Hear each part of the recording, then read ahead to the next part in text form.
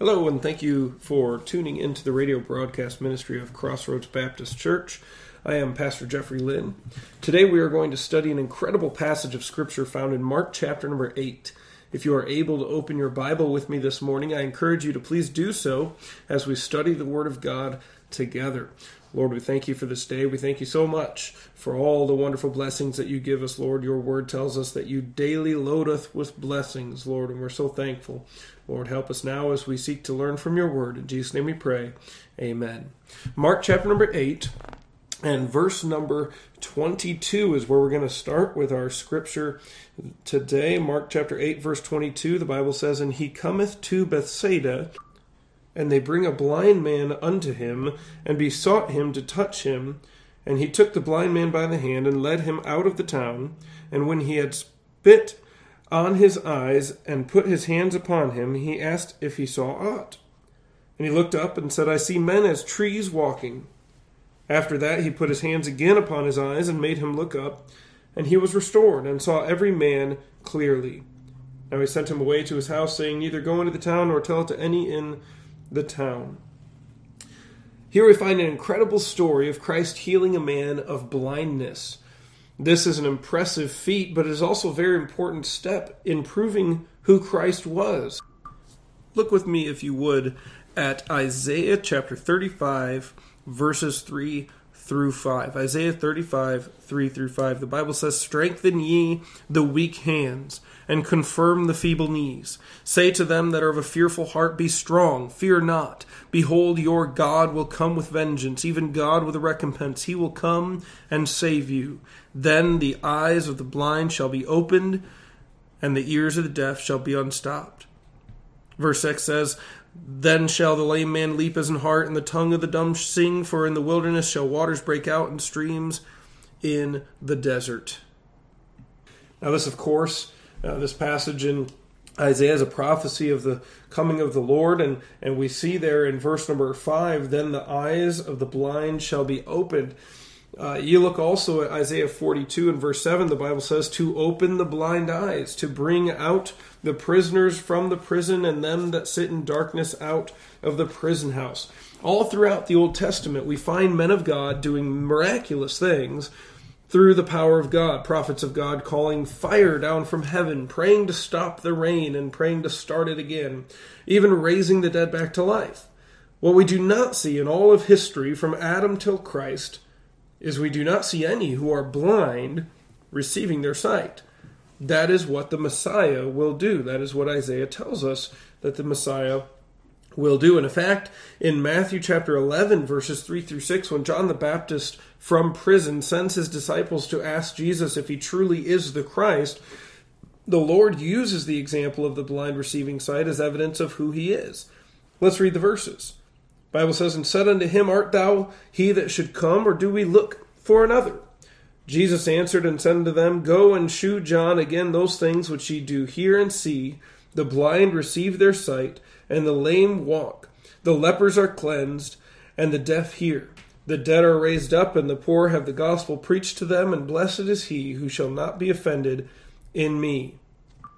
Still today, Christ is in the business of healing the blind. 2 Corinthians 4, verses 3 and 4 tell us, "But if our gospel be hid, it is hid to them that are lost, in whom the God of this world," that's a little g God. If you have a King James Bible, that's the God of this world, that is Satan, "hath blinded the minds of them which believe not, lest the light of the glorious gospel of Christ, who is the image of God, should shine unto them." Satan blinds the minds of them which believe not. He blinds the understandings of unbelievers in an effort to keep them in their state of unbelief. He knows that as long as they do not believe on the name of the Lord Jesus Christ, that they belong to him. John 3, verse 18 says, "He that believeth on him is not condemned," that is on Jesus Christ, "but he that believeth not is condemned already, because he hath not believed in the name of the only begotten Son of God." But we know from our own lives that the veil of darkness and unbelief can be pierced. If we continue reading in 2 Corinthians 4, where we were earlier, we find verses 5 and 6 saying, "For we preach not ourselves, but Christ Jesus the Lord, and ourselves your servants for Jesus' sake. For God, who commanded the light to shine out of darkness, hath shined in our hearts, to give the light of the knowledge of the glory of God in the face of Jesus Christ. According to John chapter 1, verse 9, we are all given light by God, but when man chooses to refuse that light, the blindness sets in. Just as with creatures that live and dwell in darkness and in caves, when you don't use the sight that you are given, you lose it. Sometimes all it takes for the blindness to go away is for someone to lead that blind person, that spiritually blind individual, to Jesus Christ, to tell them that there is a Savior. Look back at our story in Mark chapter 8 and verse number 22. Let's look at that verse again, just catch our bearings a little bit. The verse said, "And he cometh to Bethsaida, and they bring a blind man unto him, and besought him to touch him." I'm so glad one day somebody brought me to the light of the world. I'm so glad at one point in my life somebody introduced me to Jesus Christ. I was blind, now I see. So we have this man who comes to Christ in darkness, totally blind. Keep in mind, today we consider someone legally blind, even if they still see a little bit. The Bible refers to people with bad vision as people whose eyes are dimmed. When the Bible says blind, it means blind, black, nothing. If you've ever been down in the deepest parts of a cave and they turn off all the lights to show you what complete and utter darkness is, that is what we are speaking of when the Bible says that someone is blind. So if you remember the story, in Mark chapter 8, Jesus spits in the man's face, heals him. Now he can see light. Now he can see color. Now he can see shapes and movements. He's no longer blind. He can see. 1 Peter 2:9 tells us, "But ye are a chosen generation, a royal priesthood, and holy nation, a peculiar people, that ye should shew forth the praises of him who hath called you out of darkness and into his marvelous light." If you are saved this morning, you no longer dwell in darkness. You are in his glorious light, and he will keep and preserve you for eternity. You will never face outer darkness. Praise God for that. We see this man, we see the blessing that it is to be saved from darkness, and I think every single person listening would agree that if this man were to walk away at Mark 8:24, he would be a great fool. Why? Because Christ may have saved him from darkness. He may have taken away that complete and utter blindness, but he hasn't finished perfecting his sight. He's still not seeing the world clearly. Today, churches all across this land are filled with professing Christians who are saved from darkness, praise the Lord, but at some point they stopped letting Christ work on them. There are Christians with blurry vision. They see the light, they know the truth, they know the general direction they are going, but their doctrine is fuzzy. Their beliefs are fuzzy, and they're easily led astray because the path is blurry. If you listening today have bad eyesight, you know that without your glasses, life becomes more difficult, more frustrating, more dangerous. Look with me at Ephesians chapter 6 and verse number 16. Ephesians 6:16. If you're familiar with the Word of God, then you know that this passage is talking about as part of what is called the armor of the Lord, the armor of God. Verse 16 tells us, "Above all, taking the shield of faith, wherewith ye shall be able to quench all the fiery darts of the wicked." Now, if I were to hand you a shield and then have people throw darts at you, which would be kind of a rude thing to do, but if I were to do that today, and you were holding that shield, and you were in that battle, would you rather have one eye or two? Would you rather have clear vision or blurry? It's a pretty obvious answer that if your life is on the line, if there are dangers around, if you are in a battle and in a battlefield, you want to be able to see unhindered. You want to be able to see clearly.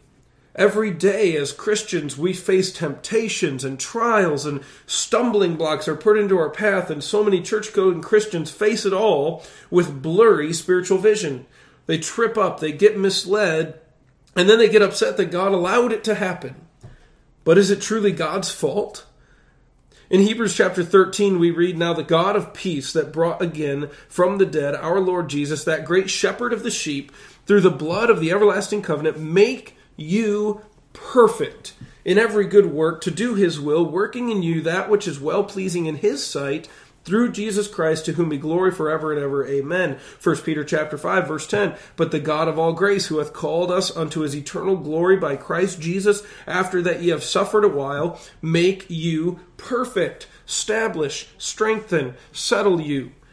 God desires us to continue on to perfection. 1 Timothy 2:4, Bible says, who will have all men to be saved, praise the Lord, and to come unto the knowledge of the truth. Not just saved, but to be saved and come unto the knowledge of the truth.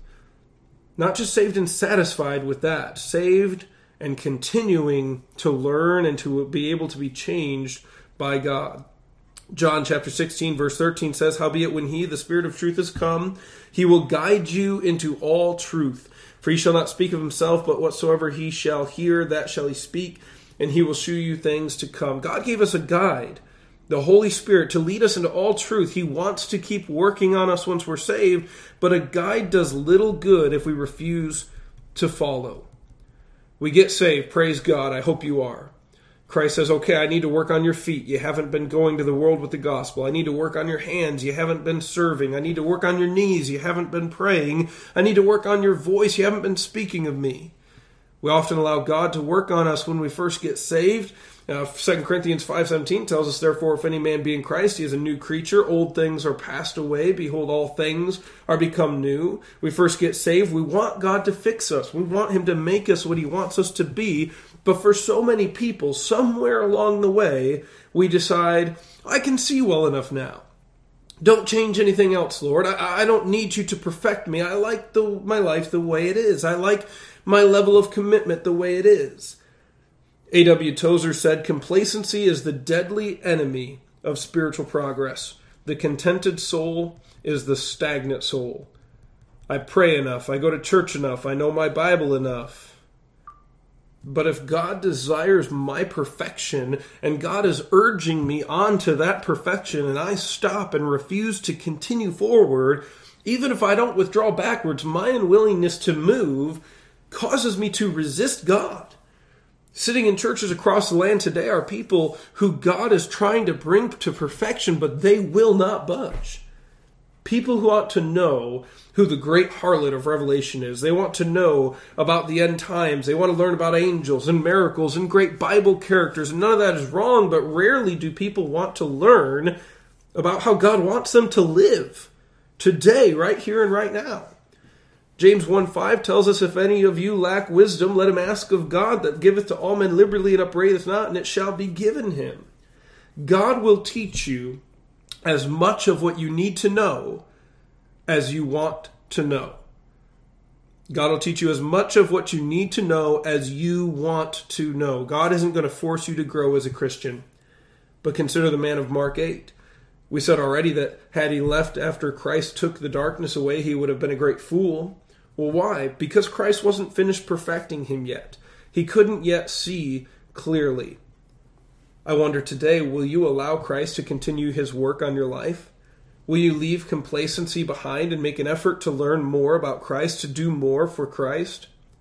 I hope that at the time of this broadcast that you're saved, that the blindness has been removed from your heart by Jesus Christ, and that you know for sure that you're going to heaven when you die. Luke 19:10 tells us, for the Son of Man is come to seek and to save that which was lost. If you're not sure that you're saved today, you can be. God's plan of salvation is clear in the Scriptures. Namely in Romans 10:9, which reads that if thou shalt confess with thy mouth the Lord Jesus and shalt believe in thine heart that God hath raised him from the dead, thou shalt be saved. If you are saved, thank the Lord. My question that I hope you'll consider today is this. Do you want clear vision? Do you want to let God work on your life and make you perfect? Or are you complacent? Are you stagnant? Are you the one who sees men as trees walking? Or are you the one who sees every man clearly?